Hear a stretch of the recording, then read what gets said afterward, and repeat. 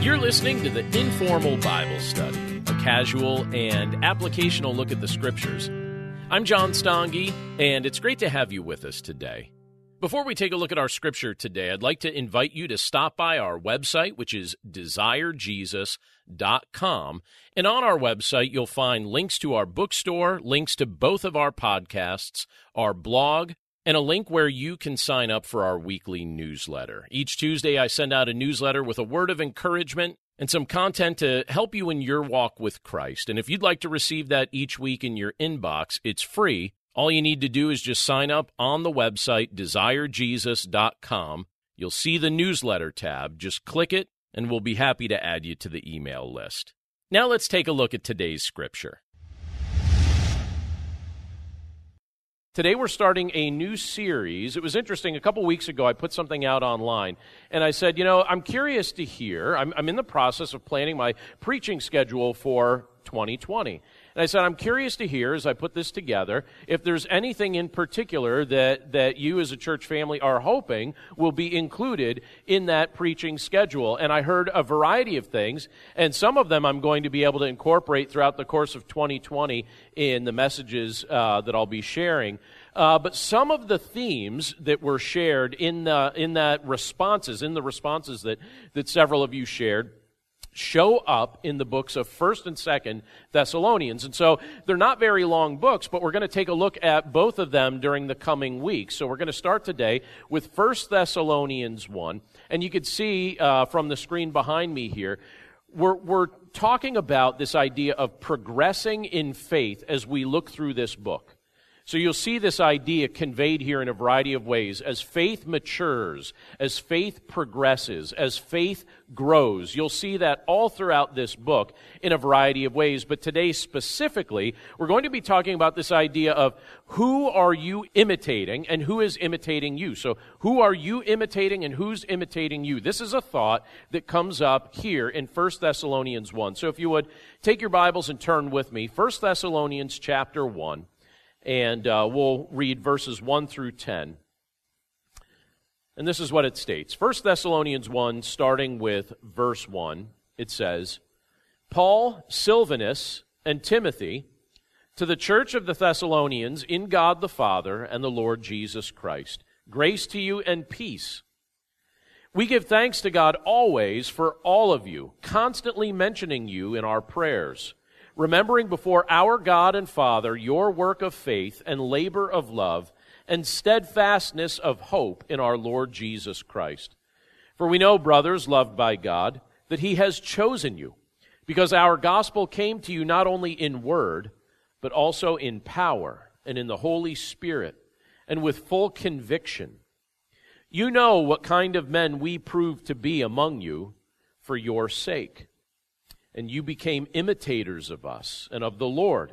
For you received the word in much affliction, with the joy of the Holy Spirit, so that you became an example to all the believers in Macedonia and in Achaia.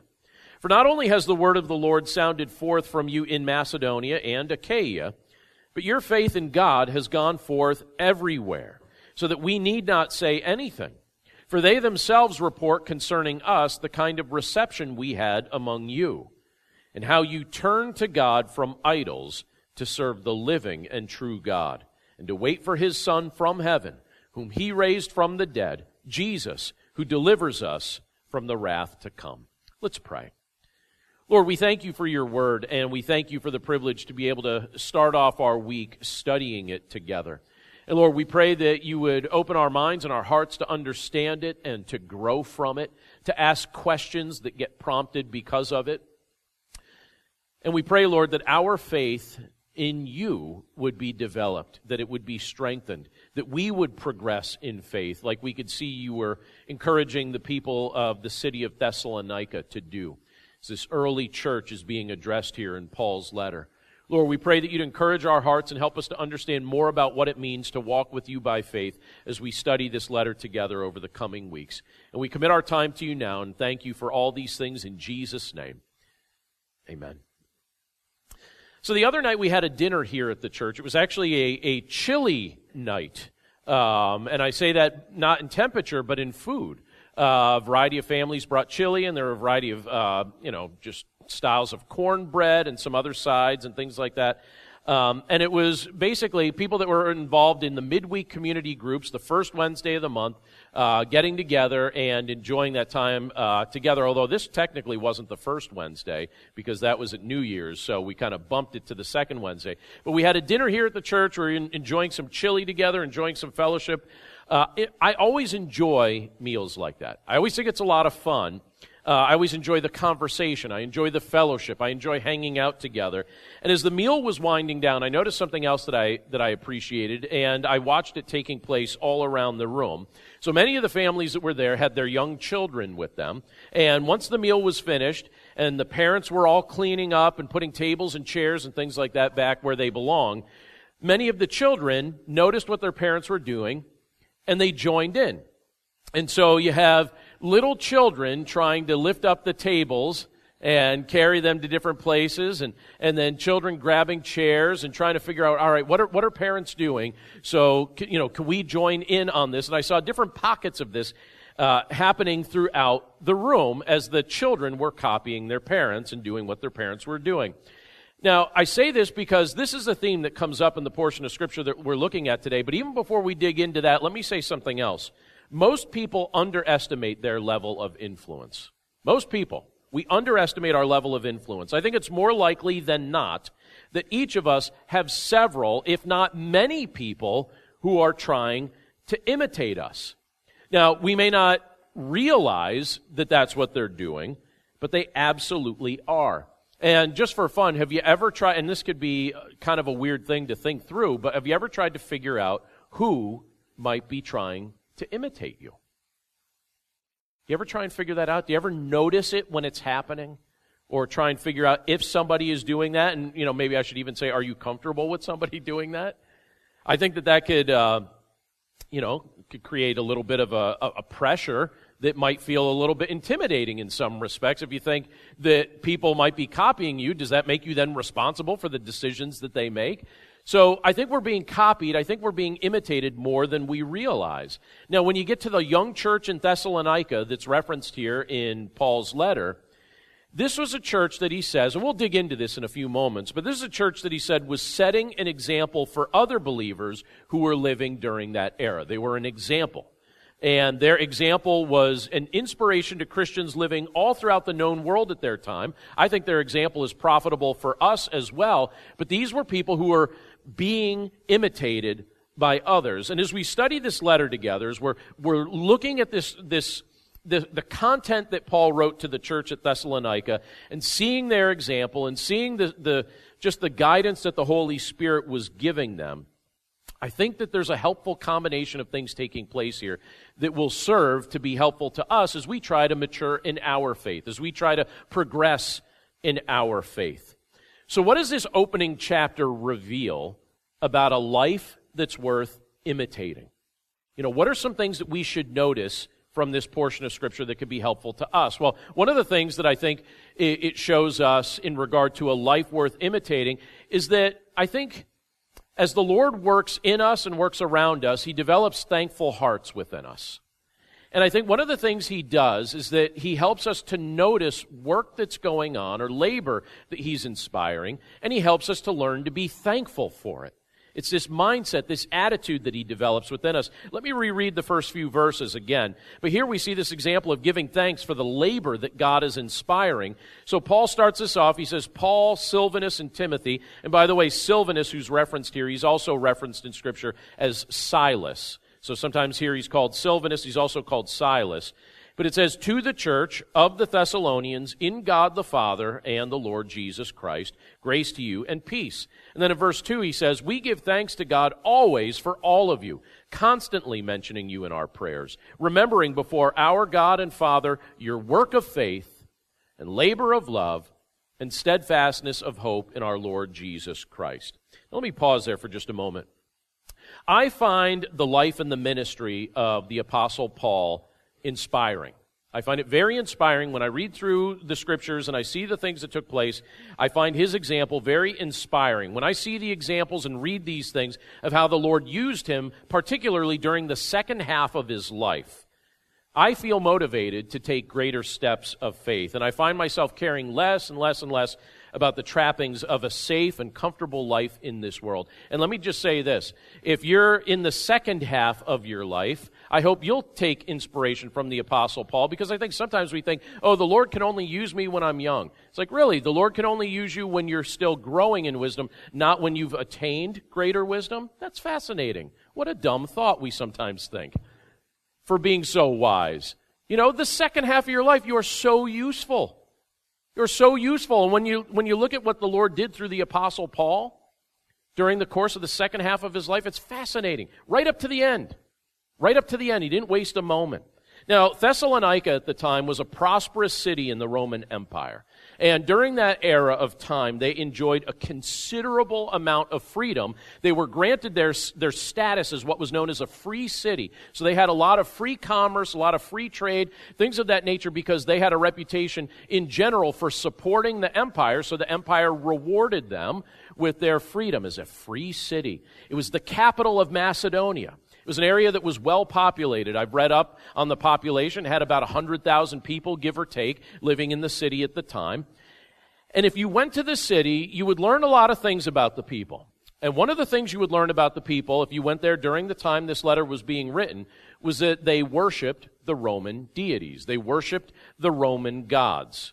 But if you also went throughout the city, you could see pockets of people who feared the true and living God. There were all sorts of pockets of Jewish believers all throughout the city.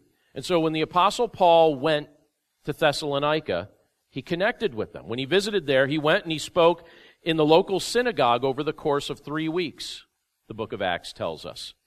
And he showed from the Scriptures that Jesus is the Messiah. And people began placing their trust in Christ.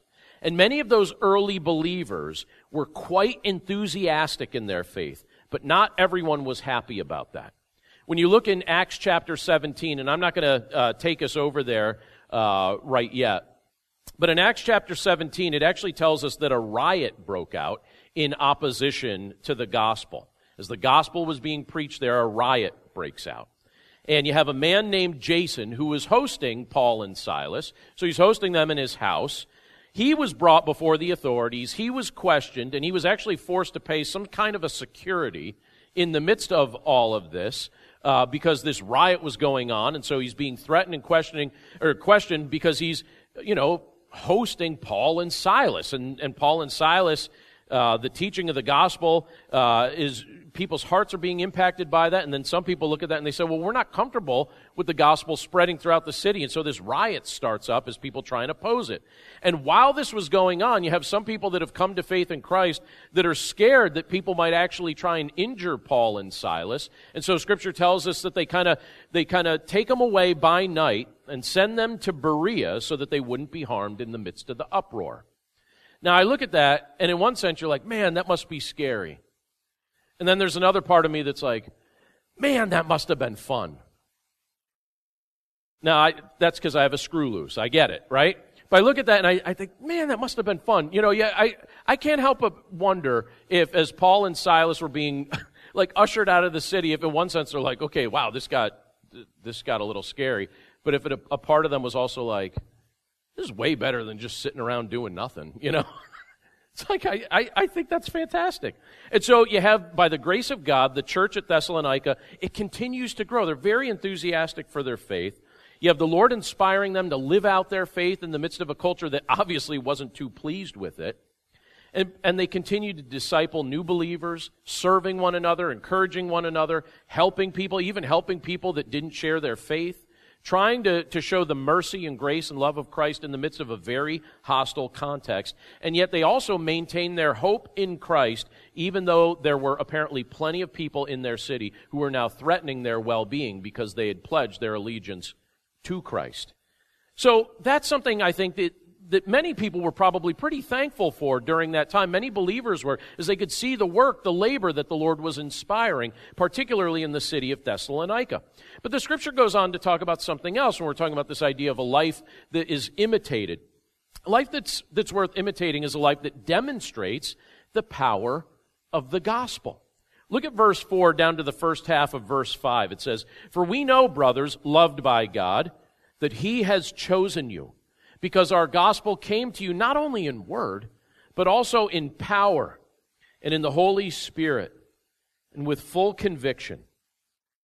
Now, when you're in the midst of a ministry like the Apostle Paul was allowed to have during this season, there can be all sorts of setbacks and seasons that leave you feeling maybe downcast or drained or discouraged. And I'm certain that Paul went through seasons that felt that way. But then there's also moments where you can find yourself saying, I'm so glad I didn't quit because now I get to see this. So glad I didn't quit because I get to see this. And I suspect that that's how Paul felt toward the Thessalonians when he started receiving reports about how their young faith was progressing. They were growing in their faith apparently quickly.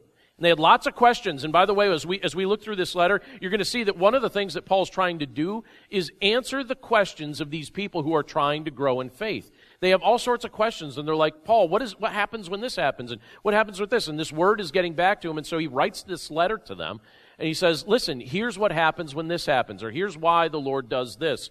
But he's starting this letter off just saying, look, I'm ridiculously encouraged by what I can already see the Lord doing in your heart and doing in your life. You have the Thessalonians here demonstrating the power of Christ's gospel, which was at work within them. And when you look at Paul's words here, he says that it was obvious to him when he observed what was taking place in their lives, that God had chosen them. That's what he talks about here. He says, it's obvious God's chosen you, right? They received the gospel joyfully. They worshiped Christ openly. They demonstrated the power of Christ. They demonstrated the presence of the Holy Spirit. And the ways in which they were conducting themselves, the way they were carrying their lives in the midst of a decadent society, made it clear that they were people who now possessed new convictions. They were showing godly restraint. They were showing the heart of Christ in the midst of a culture that didn't really support that. It was obvious that their hearts had been changed.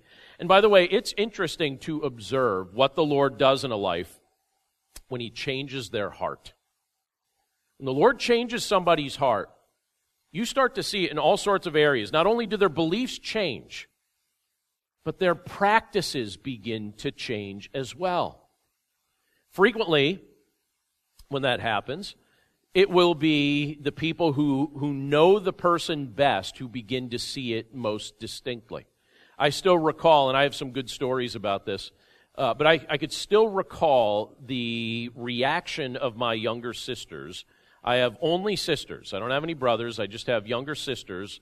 I was the oldest, and I picked on them incessantly and just tortured them and was mean to them and rude to them in all kinds of ways, and, just like an older brother should, I don't know.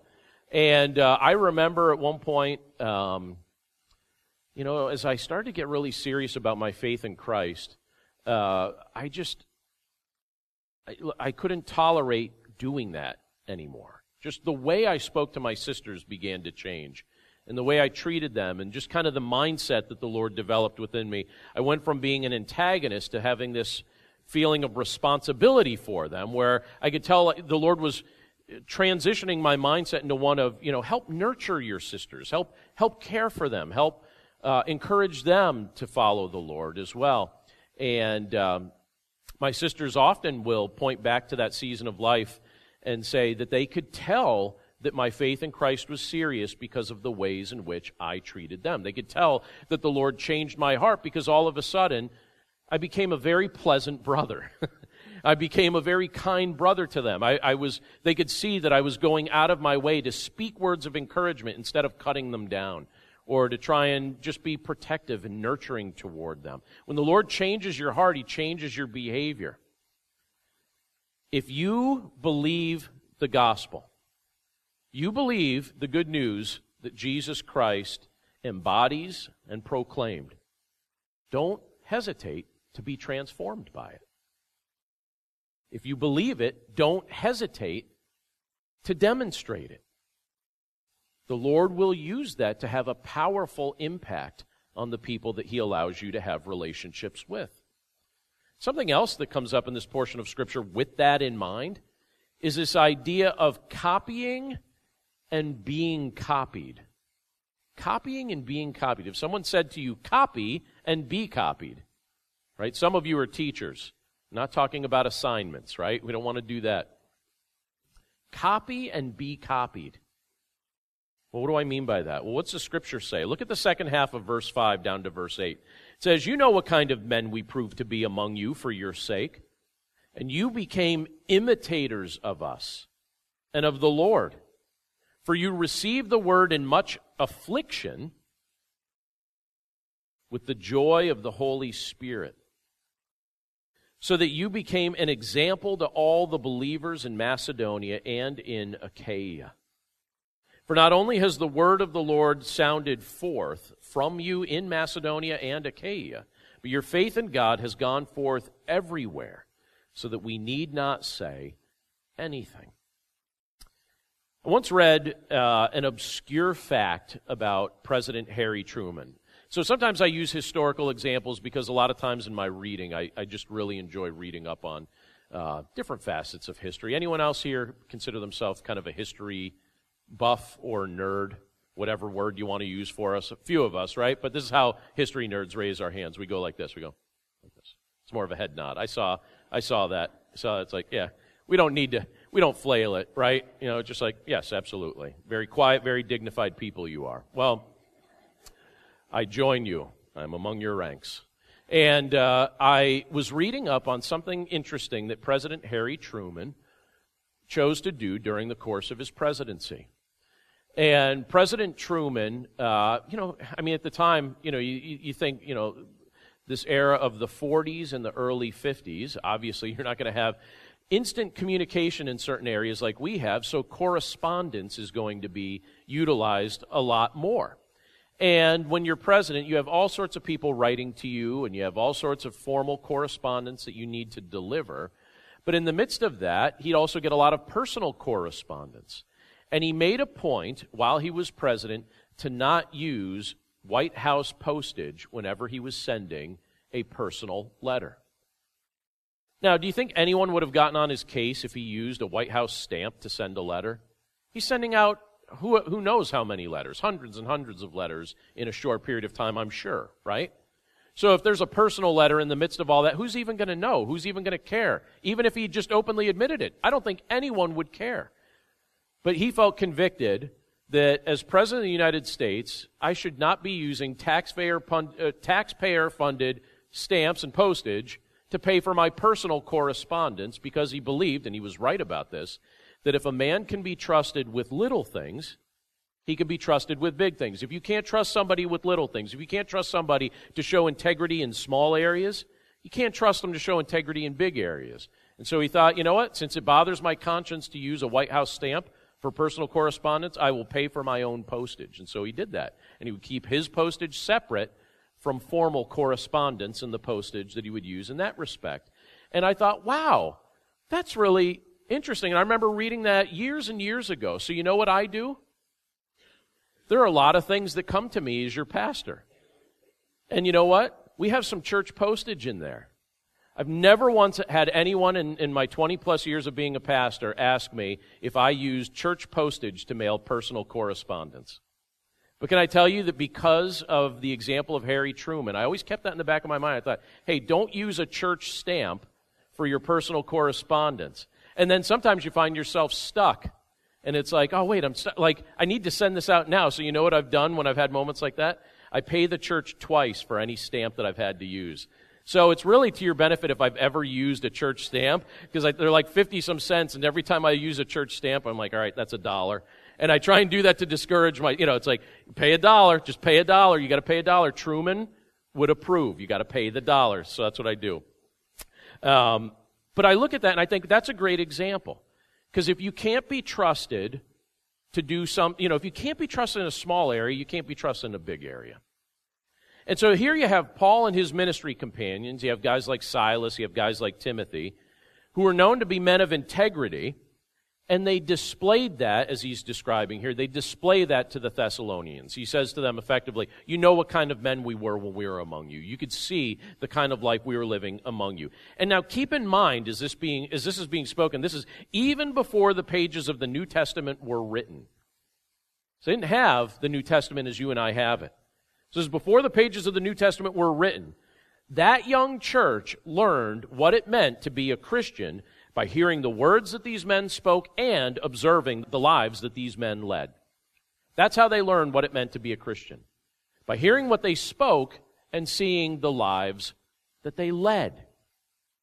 That's how they learned what it meant. They became imitators of Paul and Silas and Timothy. They became imitators of them, and Paul also makes it clear that they became imitators of them and of the Lord, right? Because Paul was trying to imitate Christ and display the heart of Christ to these people. But yet they learned about Christ through Paul's teaching, and they believed his teaching because his lifestyle backed up what he was proclaiming. He wasn't saying one thing and then doing another. And we're told that they received this teaching with joy.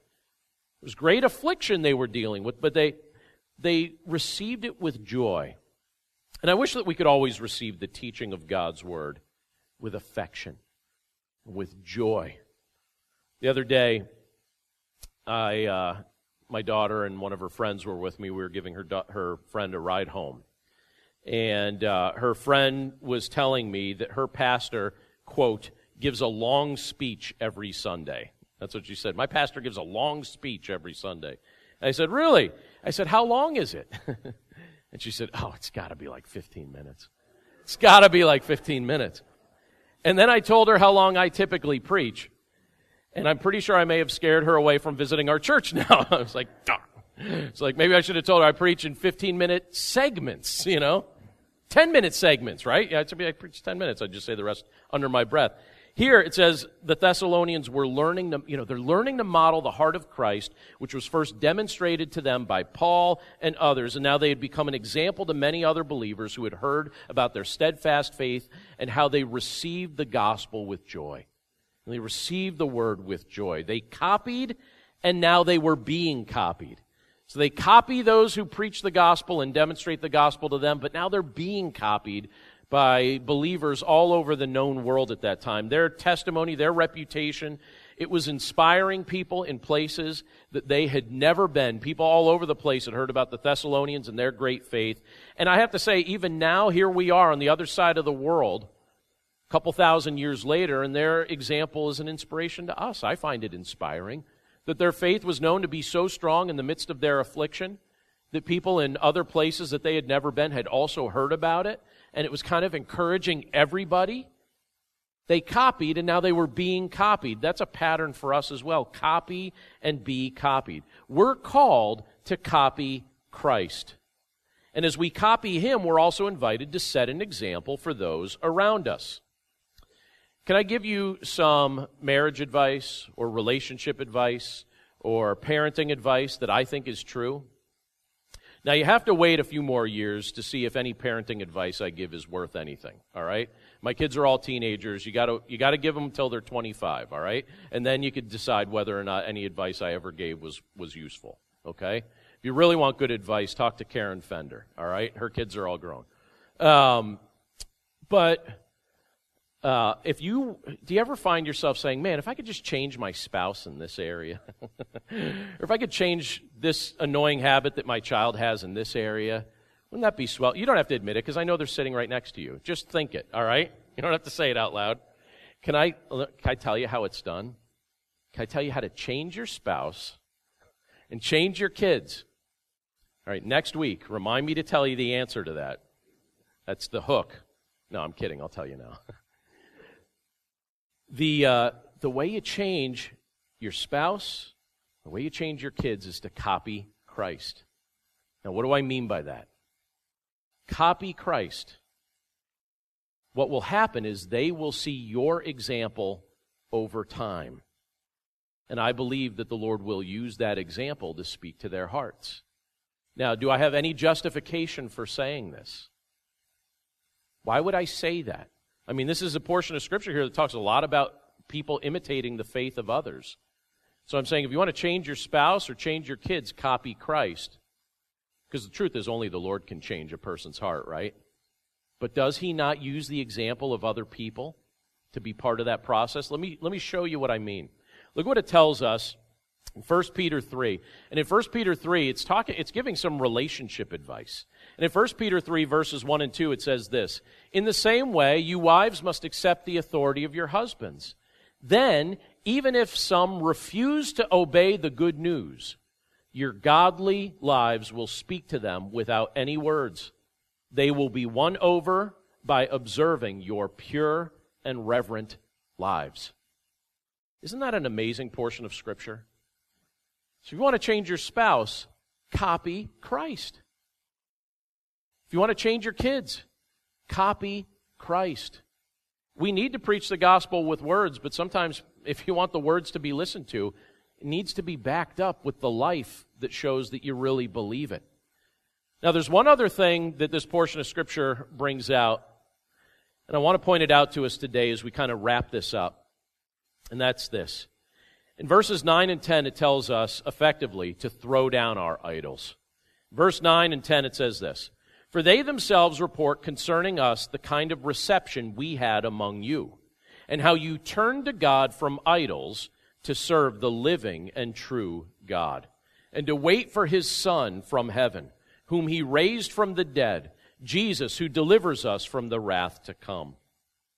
So again, the final area that I see in this chapter regarding the example of the Thessalonians was their willingness to turn from idols to worshiping Christ. Now again, keep in mind in the context that they lived in, they were surrounded by nationalistic deities that were tied to Greek and Roman myths. And the risk you could run in that particular context when you didn't worship these deities was being thought of as unpatriotic, or maybe even bad luck for your city. We're told in Acts chapter 17, verse 7, you don't need to turn there, I'll just read a small part of it to us. But in Acts chapter 17, verse 7, that one of the criticisms that these early believers received was this. It says, "They are all acting against the decrees of Caesar, saying there is another king, Jesus." So that was the criticism that was being levied against them. This is why there was this big riot in the city. As they began following Jesus, they have some people here saying, "Hey, wait a second, they're saying there's another king instead of Caesar. They're saying that this Jesus is their king." So in their context, to turn from worshiping these pagan Roman deities, or to pledge this, worshipful allegiance to someone like Caesar, to turn from that idolatry in their context, that involves some genuine social risk. It might even cost you your life in a context in which they lived in. Now, I wish it wasn't true, but in our modern context, let's not just make this about other people, let's make this a little bit about us too. We are just as likely to develop idols as the Romans were. Think about this for just a second. Our idols might not be made of wood. Our idols might not be made of bronze. There are plenty of things in our lives that do two things. This is how you can sometimes identify if there's an idol present in your life. Ask yourself if there's something in your life that takes your focus off of God, for starters. Is there something in your life that takes your focus off of God? If it takes your focus off of God, you may have discovered an idol in your life. Or if there's something in your life that promises you a false sense of deliverance that tells you you don't need Christ, you've discovered an idol in your life. Something that takes your focus off of God, something that promises you a false sense of deliverance. So let me give you a few examples that maybe some of us wrestle with. I think work can become an idol, because I think work at times work is good, but it shouldn't be worshipped, right? We're called to work. We're called to be good stewards of our time. But work can become an idol if it takes our focus off of God, or if it promises us a false sense of deliverance. I think other things can as well. Success can become an idol. Materialism, the opinions of others, phones, dating relationships, money, sex, power, all of these things can become idols. I've even witnessed some Christian leaders turn their ministries into idols, which seems ridiculous, doesn't it? But it happens. John Calvin once said of our hearts, I believe it was him who said it, he said, "Our hearts are like idol factories. They just produce idol after idol after idol apart from the Lord's intervention." So what takes your focus off of God? Or What do you find yourself relying on for deliverance from grief, or from anger, or from loneliness? These are things worth exploring, because when you explore it, and maybe you don't want to explore it, I think sometimes I prefer to live in ignorance about some of the things I need to change about me, but that's not really healthy, right? And so as we ask these questions, all right, Lord, what's taking my focus off of you, or what am I looking to deliver me from these things? Is it you, or is it something else? If the answer is something else, well, then you've discovered an idol. It needs to be thrown down. And that's what the Thessalonians were doing. You know, Paul tells us that the Thessalonians had turned from their idols. So they turned from the idols and to God. They're now being, as they've turned to God, they're now being encouraged by the hope that they had in the imminent return of Jesus and His promise to deliver us from the wrath to come. Our idols cannot deliver us, but Jesus Christ absolutely can.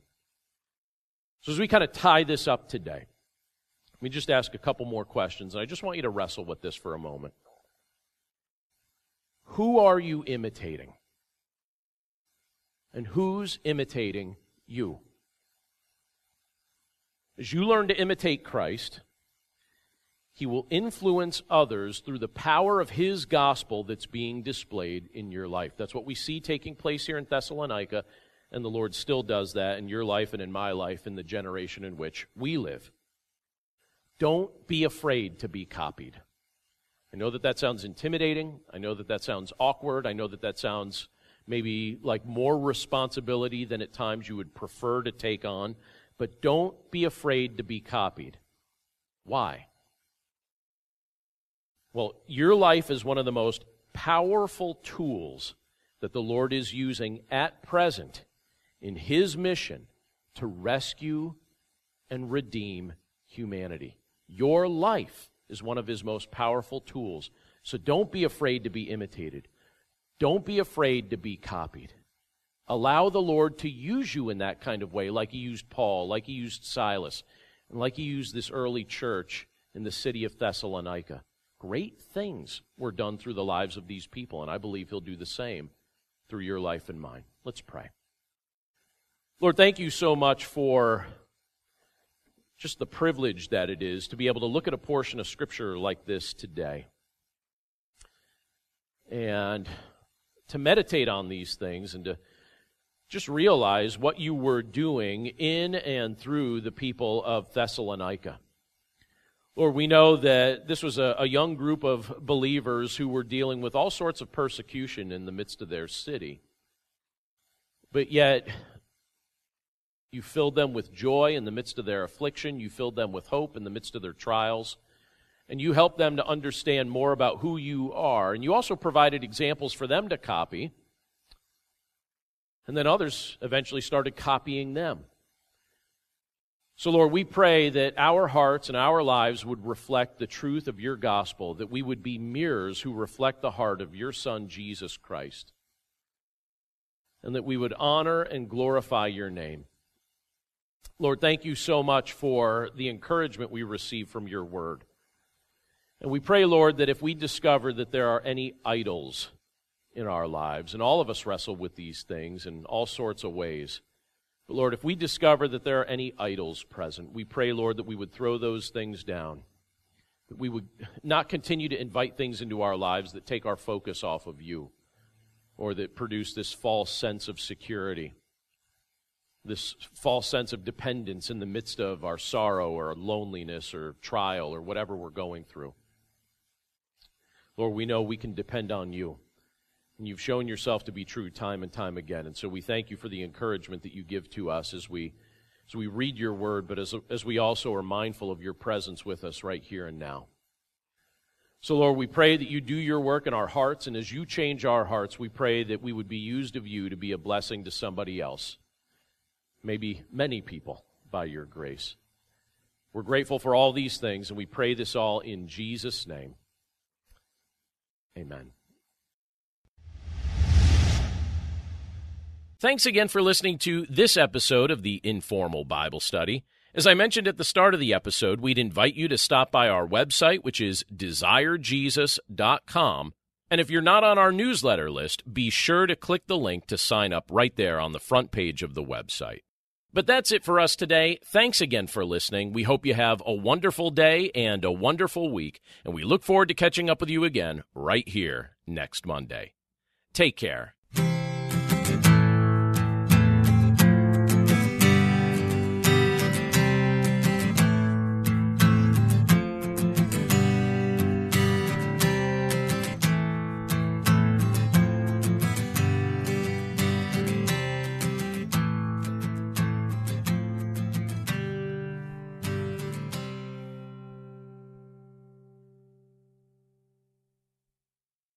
Everyone wants to change the world. Capital Ministries is doing just that, one heart at a time, by creating disciples of Jesus Christ among political leaders in the U.S. and foreign nations. For more than 25 years, founder Ralph Drollinger has written Bible studies specifically for public servants. Study along with us and learn what the Bible says about capitalism, communism, abortion, same-sex marriage, and other contemporary issues. Subscribe and follow us at lifeaudio.com or search Capital Ministries on your favorite podcast platform.